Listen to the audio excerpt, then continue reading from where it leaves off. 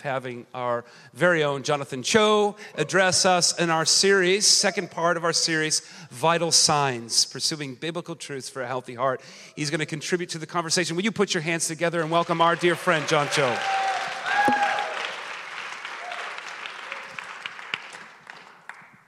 Let me just pray for us as we get into the Word this morning. Lord, I thank you so much for this lovely family, Lord. Such an honor and a privilege to be worshiping with this family of worshipers, Lord God. I pray that during this time, Holy Spirit, you would just open up our hearts to the beauty of your word, to the beauty of your presence, Lord God. Lord, in places in our hearts that need healing, in places in our hearts that need restoration, Lord, would there be a word from heaven for each and every single one of us this morning. Lord, that we would be encouraged in our hearts and that we would leave today filled with your Spirit and ready to take on a new week in you. In Jesus' name, amen. Well, I'm really excited to be here with all of you this morning. It's always such a joy to serve alongside the worship team and to set up from 7:30 in the morning and to be here and just to worship the Lord together. But if you've been with us, we've been going on a sermon series. We just launched it out last week, as Pastor Darrell said, Vital Signs, Pursuing Biblical Truths for a Healthy Heart.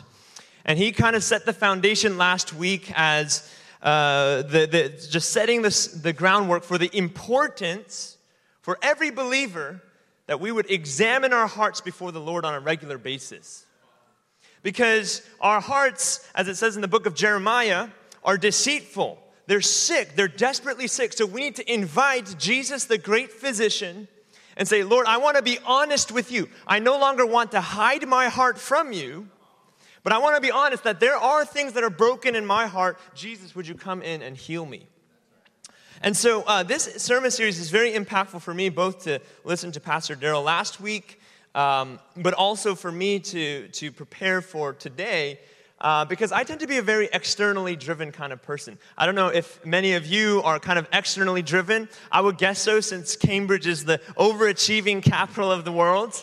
You know, people coming to get degrees and all that.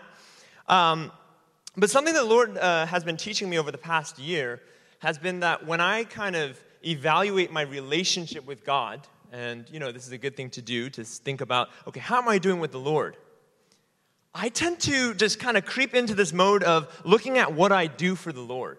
Like, it becomes this checklist. So, you know, I think, well, you know, I'm doing well with God because I'm serving on Sundays. I'm going to prayer set. I'm doing my evangelism. I got the whole checklist checked off. And I believe that the Lord has been wooing my heart in this past year and saying, John, your relationship with me goes far above and beyond just a list of, check boxes to check off. And even if we know, there's that phrase that Christianity is not a religion, it's a relationship. We all know that, even though technically it's not correct. Christianity is a religion. James talks about true religion, right? But, we get the point of that. It's that there's no way that we can earn favor with God. No matter how good we are, we don't earn anything with God, but instead by His mercy, He gives us the righteousness of Christ, and so that we're in good standing with Him. We all know that, right? If we're believers. But at the same time, at least for me, as my life gets busy, as I take on more responsibilities, right? Danielle and I have been going through various life transitions. We've been taking on more responsibilities. I start creeping into this mode of, well, Lord, look what I'm doing for you. Look at all these things I'm doing. I must be good. My heart must be good. But the Lord has been asking me, John, look at the state of your heart. Do you have that first love that you once had? Do you have that spark of love in your heart? And so this morning, in terms of a vital sign for a healthy heart, we're going to be looking at the topic of what it means to long for God. Because you see, no matter how many actions we put on, no matter how good we look on the outside, no matter how many boxes we check off, longing for God is an utterly different thing. It's an entirely different world to be in. And for some of us, this is kind of like foreign language. So I hope today that we'll unpack, what does it mean to long for God? What does it mean to have a healthy heart that is alive and desperate for God's presence? And so we're going to go to Psalm 84. It's a premier chapter in the Bible about longing for the Lord. So you can go ahead and turn there. We'll also have the scripture on the slides behind me.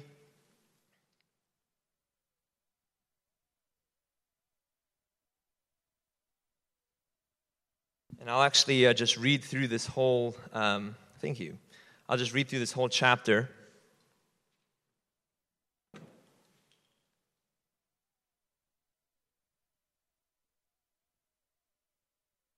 And I just pray that the Lord will open this up, that we would, as individuals, begin to see the beauties of having a relationship with the Lord. So Psalm 84, verse 1. How lovely is your dwelling place, O Lord of hosts. My soul longs, yes, faints for the courts of the Lord. My heart and flesh sing for joy to the living God. Even the sparrow finds a home, and a swallow a nest for herself where she may lay her young. At your altars, O Lord of hosts, my King and my God, blessed are those who dwell in your house, ever singing your praise. Blessed are those whose strength is in you, and whose heart are the highways to Zion. As they go through the valley of Baca, they make it a place of springs. The early rain also covers it with pools. They go from strength to strength. Each one appears before God in Zion. O Lord of God of hosts, hear my prayer. Give ear, O God of Jacob. Behold our shield, O God. Look on the face of your anointed. For a day in your courts is better than 1,000 elsewhere. I would rather be a doorkeeper in the house of my God than dwell in the tents of wickedness. For the Lord God is a sun and shield. The Lord bestows favor and honor. No good thing does he withhold from those who walk uprightly. O Lord of hosts, blessed is the one who trusts in you. Now, this psalm is just chock full of this language of longing, the beauty of God, the yearning for God's presence, the fainting after him. And I know that for some of us, this is kind of like foreign language to us. Depending on the church background you grew up with, or maybe you haven't been in the church for very long, or maybe you even haven't, maybe this is your first day in church, right? So when you see this talk of my soul longs and faints, what does that mean? For others of us, we may have experiences being in love with God. Maybe we have past experiences, but the diagnosis of our hearts, the question of the matter is, do we have hearts that long? Do we have hearts that faint for the Lord? And that's pretty difficult language. Let's go back to verse 1. How lovely is your dwelling place. I mean, do we have that kind of expression, that emotion of, oh Lord, you're so lovely. You just wake up in the morning and you say, God, you're so beautiful today. I mean, how many of us can honestly say that we have that kind of love and tenderness toward the Lord, where we're saying, how lovely is your dwelling place? Charles Spurgeon says about this verse, the psalmist says how lovely, but he actually never explains how lovely because he lacks the words. It's like, God, you're so lovely, it's beyond words. How lovely is your dwelling place? It's like this spontaneous, just expression of love. I want to focus on verse 2. This language is very intense. Some of us, we just think, my relationship with God is just about coming to church on Sundays and, just serving and leading small groups. How about my soul longs, yes, faints for the courts of the Lord? What is that? I nerded out this week on Blue Letter Bible. Amy Eifler posted about it. I was like, this is amazing. You can actually study the Greek and the Hebrew, and it's just wild. So I just totally nerded out on that this past week. So I was looking up some of these words. This word faint is remarkable because this word kala, it's used 206 times in the Old Testament, but only twice is it kind of used in this positive way to say, I faint after you. Nowadays in our culture we say, oh, I'm so in love, I'm fainting with love. But that's not like how it's used in the Old Testament. It can mean to be finished. So for instance, in Genesis 2:1, it says, thus the heavens and the earth were finished. Try to get a picture of what this means to faint for the Lord. It's like, my heart is finished with longing for you. It can also mean to be spent or used up. So there's this story in the Old Testament when Elijah is asking this widow for bread. And the widow says, well, I don't really have any flour or oil, but the Lord blesses them so that the oil and the flour never run out. How many of you remember that story? Show of hands. Any of you? It's kind of an obscure story. It was one of my favorite growing up.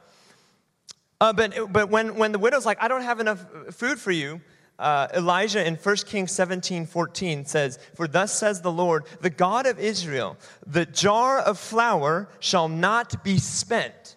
The jar of flour will not run out. That word is kala. So basically what kala means is that when the psalmist says, "My heart faints for you," it's like my heart is being spent. It's utterly finished. It's like it's pouring out to the last drop left. It's like, see, I'm just trying to create a picture of how different this kind of longing is from our daily experience. I mean, how many of us can say that we faint and we long for the Lord so much that it's like, I'm being finished, I'm being utterly spent for you. In fact, it gets even more intense. It can mean to waste away, to vanish or perish. So Psalm 102, verses 2-3, it says, "For my days pass away like smoke. They vanish like smoke." So the psalmist is saying, Lord, I'm vanishing, I'm perishing because I want to be with you so much. Or actually the most common usage of this word kala is to be destroyed or to consume or to be consumed. So for instance, in Job 4:9, "By the breath of God they perish, and by the blast of his anger they are consumed." That's actually the most common usage of this word in the Old Testament is consumed. It's this picture of, Lord, I long for you so much that I'm utterly consumed for you. Charles Spurgeon calls this inward consumption of longing. It's this burning, and I can't get rid of this. It's just, I'm finished, I'm spent. I'm spent even to the last drop with longing for you. I mean, I think when you read this language, I remember the first time that I was kind of introduced to this kind of language in the Bible. I mean, it was bizarre to me. You know, I always thought I was a good Christian, whatever, but all of a sudden I get slammed with these scriptures that talk about something far deeper than just religious activities. How many of us can truly say that we have a heart that longs, that faints for the Lord? You know, I think some of us, I find, at least in my own life, that I tend to look to past experiences of God. And that is enough to satisfy me in the present. Like we have this nostalgia, like, oh, the good old days when I used to love the Lord. The good old days when I was encountering His presence. You know, maybe you were in like youth group retreats. You know, you went to Bible camp when you were younger. Or maybe you were an intern at IHOP. Or, I don't know, maybe before you got married, when you were single, you didn't have kids yet, and you just, yes, I was running for the Lord. But we cannot be content with past experiences of this longing. See, this is the vital sign of a healthy heart. That's what I have to examine. It's not just, am I just fulfilling my religious duties? Like a Christian robot, just here we go again. The same thing over and over. No, what is the state of my heart? When's the last time I felt that longing, that burning for God? You know, I'm not saying that we need to, this is not a word of condemnation. I'm also not saying that this is, you know, we need to be 24/7 like longing and just being crushed with longing for the Lord. That's not what I'm saying. I mean, on this side of eternity, our love for God is not yet fully perfected, right? So we might not experience that burning on a daily basis. But just because we might not experience that on a daily basis does not mean we lower the standard for our lives and say, well, that's how it's going to be always. Let me just give you like a quick illustration from marriage. I mean, because all Christian illustrations are from marriage.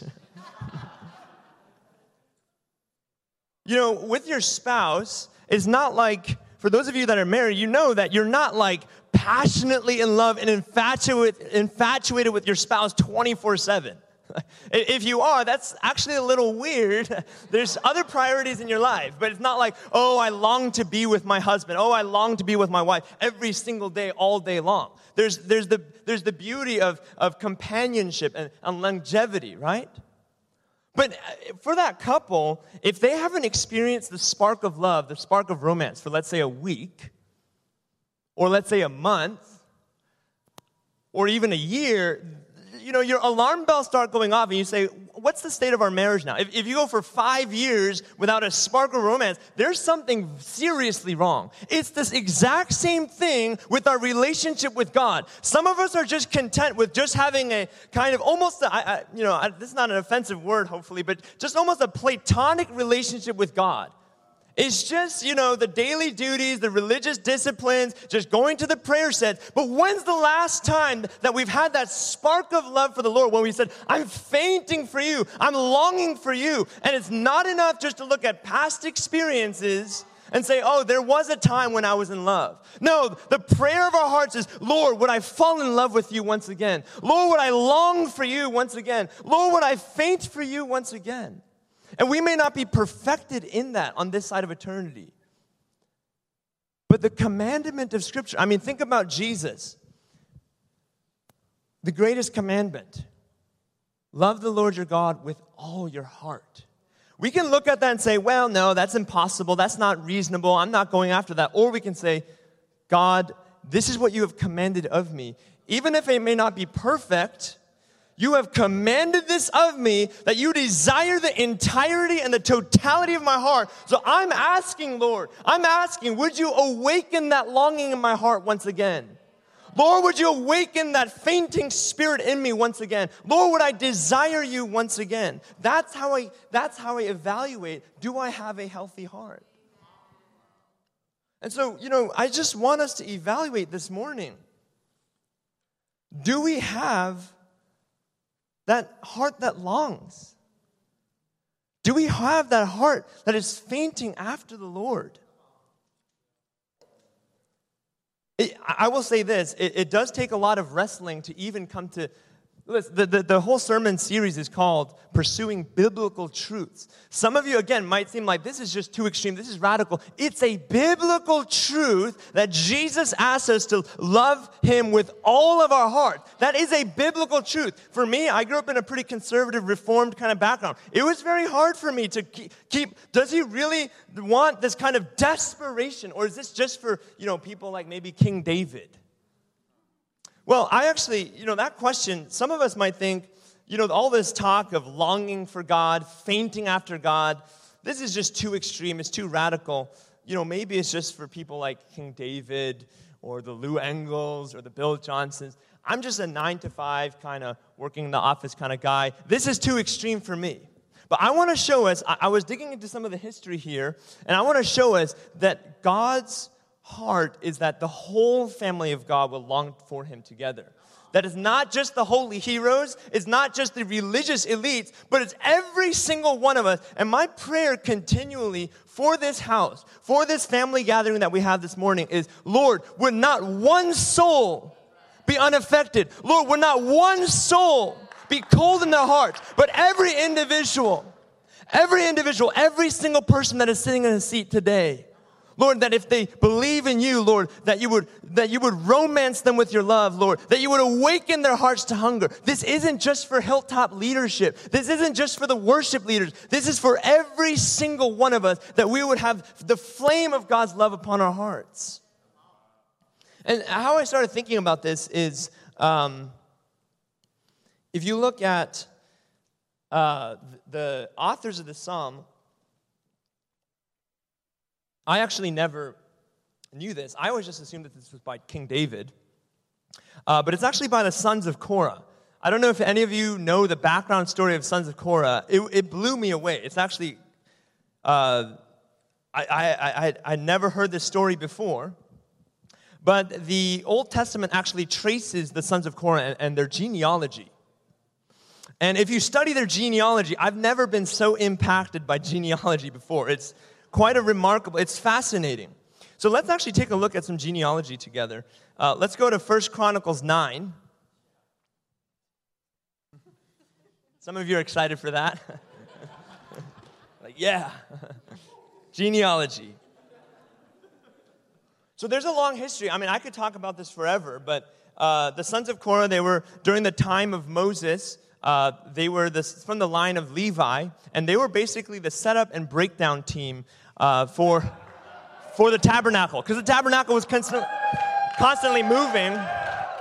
If you read Numbers 4, they actually talk about packing up bases and pillars and cords, actually. But unfortunately, these sons, now that we're going there, I'll go there. So these sons of Korah actually started complaining because they didn't like the setup and breakdown stuff. So if you read the story, it's really there. The sons of Korah say to Moses and Aaron, hey, why do you get to be the high priest? Why do you exalt yourselves over us? So they started rebelling, and so the Lord actually consumed them in his wrath. Now, it's actually... Join the volunteer team. Don't get consumed. But it was actually the Lord's mercy because he was trying to preserve Israel, because the sons of Korah were trying to rebel and threaten to mutiny and break apart Israel. But 2 infants survive in the family, the Lord, through the Lord's mercy. 7 generations later, actually, that's the line of Samuel. But then in 1 Chronicles 9, this is 1,000 years later, they have the same divine assignment. It's to basically be the setup and breakdown crew for the temple, for the tabernacle. It's the same divine assignment 1,000 years later.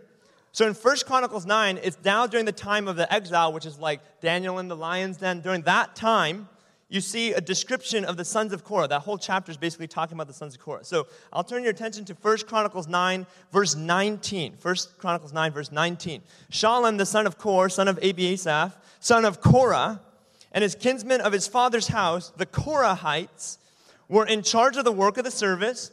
And they were what? They were the keepers of the thresholds of the tents, as their fathers had been in charge of the camp of the Lord, keepers of the entrance. So just like they had done during the time of Moses, for 1,000 years, their divine mandate was to be the keepers of the thresholds. Guess what it says in Psalm 84:10? I would rather be a doorkeeper. In the Hebrew, that actually is one who stands at the threshold. So the sons of Korah, their literal divine assignment is to be a doorkeeper. This is not poetic language. This is not King David saying, well, if I were a doorkeeper, that'd be fine, but I'm actually the king, right? This is the sons of Korah. Their divine mandate is to be a humble doorkeeper for generations. Now think about this. When they're saying, I would rather be a doorkeeper, they're saying, Lord, I love your divine assignment over my life. Lord, I love my divine mandate over my life. You have made me a doorkeeper at your tabernacle. I love it. Now you think about this. The sons of Korah were not royalty. See, when you think about what they're saying here, I always thought, oh, of course this is King David because, he's the man after God's own heart. No, even the humble doorkeepers. The point of this is that this sort of longing and fainting for the Lord is not just for the high priests. It's not just for the king of Israel. It's from the king of Israel all the way down to the humble doorkeepers. Everybody in between, the call is, as a family of God, will we burn for him? Would we yearn for him? Even as doorkeepers. Once you start understanding that the doorkeepers, like this psalm is talking about literal doorkeepers, this psalm completely starts to make sense. See, when you read this, you might think, oh, to long for the Lord, that's so harsh, that's so religious. Or, oh, it's just mystical, it's just for the mystics. No, Psalm 84 is an incredibly practical psalm. Is doorkeepers talking about how they love to be at the temple of the Lord. And this begins to unlock what it means to long for God. It's not an abstract idea because you see, what are they longing for? It says in Psalm 84:10, where it says, I would rather be a doorkeeper. What does it say? For a day in your courts is better than 1,000 elsewhere. See, they're not longing for an abstract idea. They're longing for the courts of the Lord. And do you know why they long for the courts of the Lord? It's because it's in the courts where they can offer a sacrifice of praise to the Lord. This is actually the pattern. Now, I've entitled this message today, mostly for the audio file, online, as the joys of the longing heart. Because if you think of just the longing without the joy, then it just seems like this harsh thing. Why are all these people talking about longing for God? Why are they always talking about fasting? Oh, it's so burdensome. But once you realize that the longing is for the joy in the Lord's presence, your whole outlook changes. So let's look at this pattern in Psalm 84. Back to verse 1. How lovely is your dwelling place. What are they longing for? It's the dwelling place. See, when I used to read stuff like this, I used to think, oh, this is talking about heaven, which spiritually it is for us. But practically speaking, for these doorkeepers, what they were longing for was specifically the temple in Israel. They were specifically longing for the courts. And then what does it say? Verse 2, my soul longs, yes, faints for the courts of the Lord.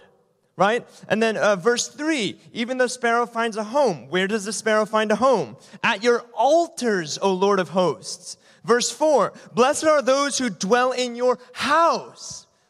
That's the pattern. It's not just this abstract spiritual thing. We're not trying to make this like for the spiritual heroes. This is a longing for the courts of the Lord. Why?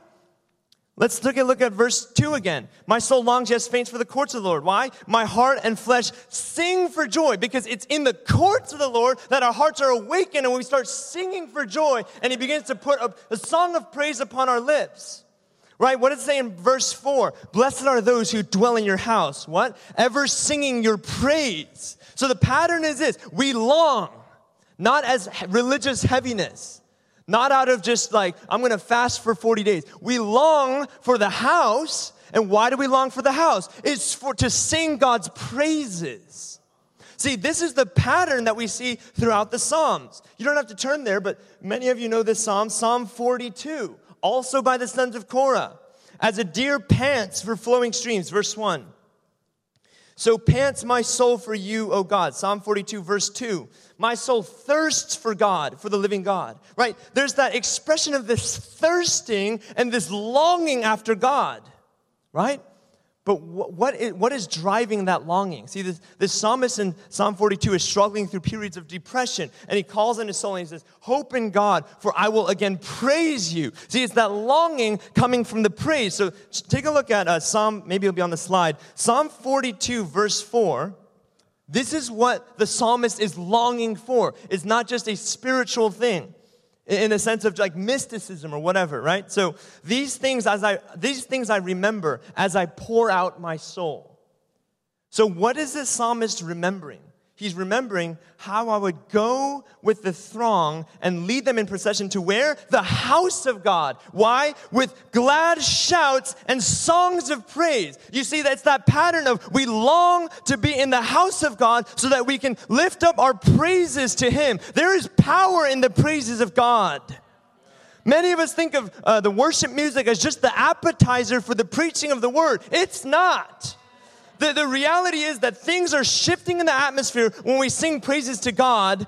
And one of the things that shifts is that as we sing to God, He puts that longing for His presence upon our hearts. Some of you, if you desire this longing heart, but you say, you know, God, my heart is dry. If you desire this longing heart, just open up your mouth and start singing the high praises of Jesus. He will do that in your heart. I actually, because we have so many newcomers filtering in and out of our church, I realized, when we go into worship mode, it can look a little weird. Like, why is everybody jumping? Why is everybody dancing? Why is there a mosh pit, right?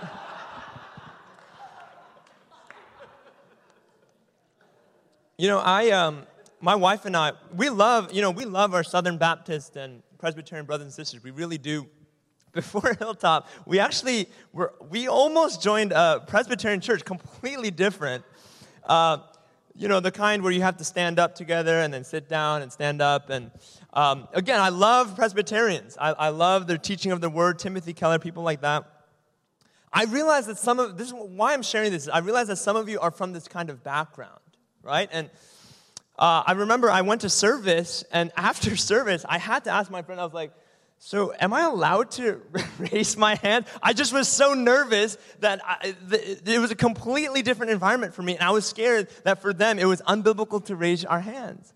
And some of you are from those kinds of backgrounds. You come to a church like Hilltop. We love that you're here, part of a family. But it's like, why is everyone jumping up and down? Why is that happening? But you see, if you read the Psalms, you'll see there's a constant expression of shouts of praise, of singing melodies to the King, of clapping, of jumping and dancing before the Lord. It's not just because charismatics are crazy. It's because we're biblical.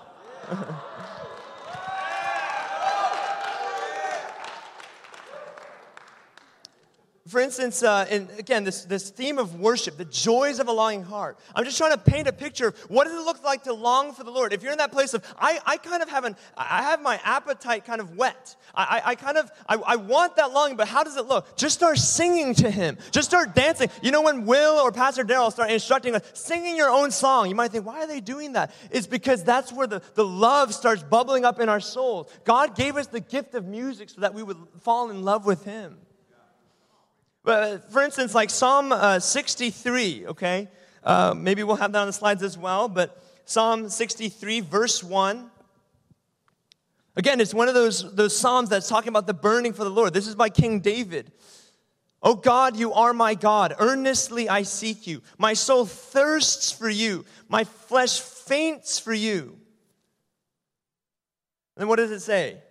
Verse 2, "So I have looked upon you," where? "In the sanctuary, beholding your power and glory, because your steadfast love is better than life." What does it say? "My lips will praise you. So I will bless you as long as I live.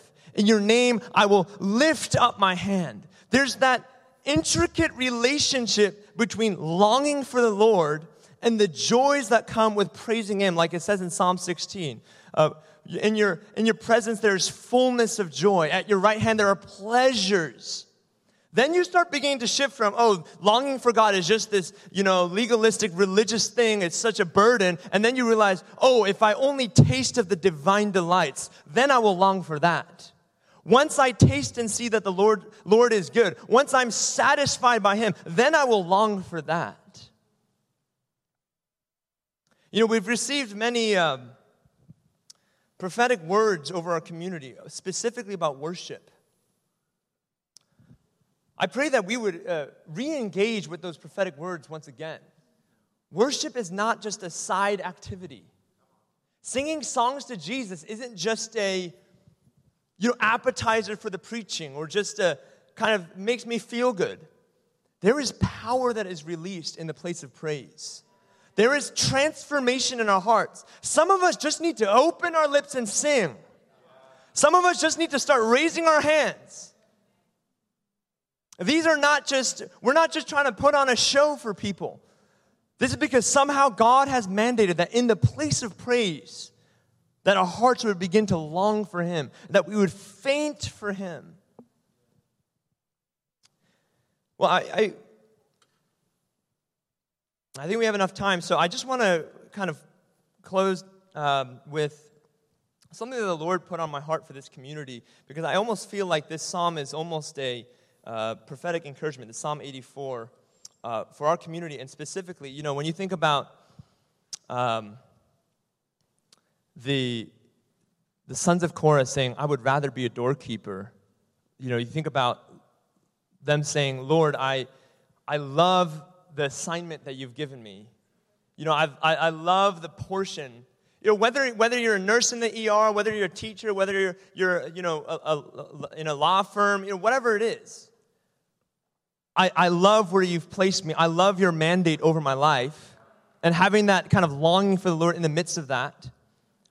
But I began to think about just the mandate of our family, and that we would continue to burn with the mandate that we would raise up a house of prayer in this city, and we would say, "Lord, we love building your house of prayer. We love being doorkeepers at your house of prayer."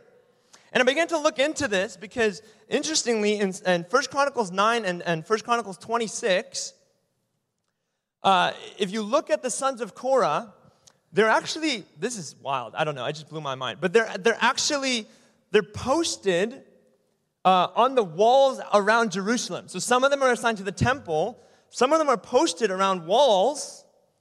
They were watchmen. Now, if you think about watchmen, some of you, again, this might seem like new language. Watchmen is something that is a cry of our community, of our family, is that the Lord would raise up watchmen. What does that mean? So, for instance, in Isaiah 62, there's language like this throughout the Old Testament. "On your walls, O Jerusalem, I have set watchmen all the day and all the night. They shall never be silent. You who put the Lord in remembrance, take no rest and give him no rest until he establishes Jerusalem and makes it a praise in the earth. See, what the Lord is saying is just like the watchmen kind of wait and look out at the horizon and just wait to see, are there enemies coming? Are there allies coming? In that same way, the Lord says, I'm going to raise up people who are spiritually watchmen and who will wait for me until I deliver Israel. So that is a word for our community. That's something that we often pray. We say, Lord, would you make us watchmen on the walls? Lord, will we wait for you as the watchmen wait for dawn? Even if you think about like night watch, that's not, Allegra leads night watch. You guys should definitely go to that. It's an awesome time every time it happens. But that word night watch is not just a cool phrase. That's talking about keeping watch in the night. But I began to think about this. And I looked into this, and sure enough, actually, in 1 Chronicles 9, it actually talks about, and you can look it on your own, it's 1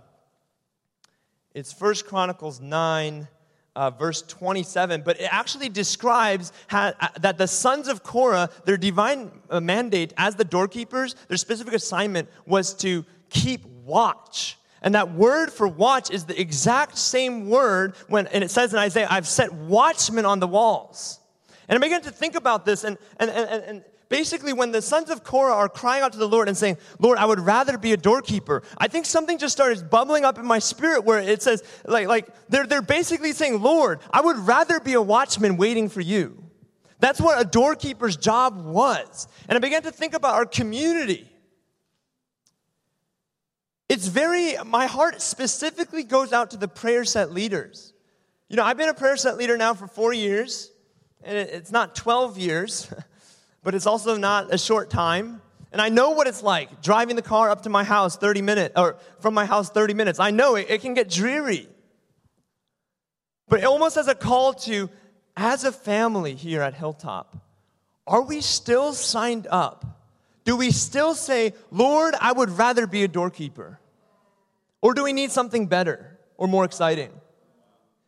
Do we still have it in our hearts burning inside after all these years? Lord, I would rather be a watchman on the walls. Lord, I would rather be an intercessor here in Cambridge. Lord, I would rather be a gatekeeper here in New England. Or has it just become a religious duty of, I got to go to another prayer set?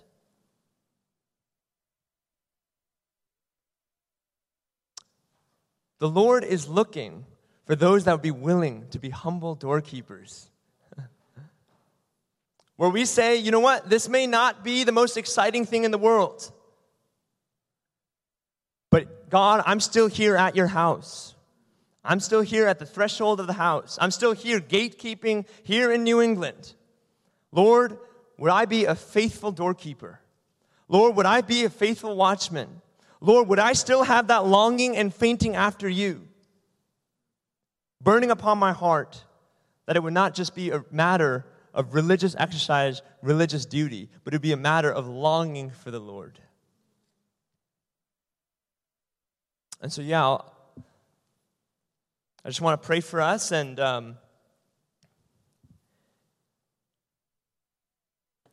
if I just have it in my heart because I have wrestled with this issue of longing for some time now. If you have any questions, please come speak to me after service. If you're like this, this is very new to me. If you're new here, we're so glad that you're here. But my goal today is just to express from my heart just that every single one of us would be so in love with God, and that we would have that longing on our hearts, and that we would not let 5 years go by without that spark of love. But when we're in those dry seasons, we cry out, Lord, would you make my heart long for you as at first? And so, God, I thank you for your Holy Spirit, Lord, that does what no man can do. Lord, that you would insert these words deep into our hearts, beyond even just our comprehension. And that when we leave here this morning, Lord, that we would re-sign up for that place of longing. Lord, that you would make us to faint after you, Lord. Lord, that we would be consumed with longing for you once again. Lord, would you spark the fires of our romance with you once again?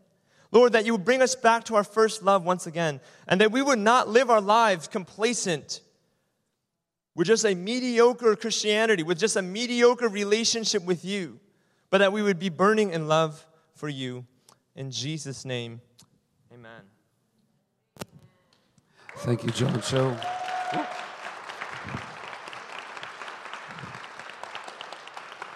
Thank you, John Cho, for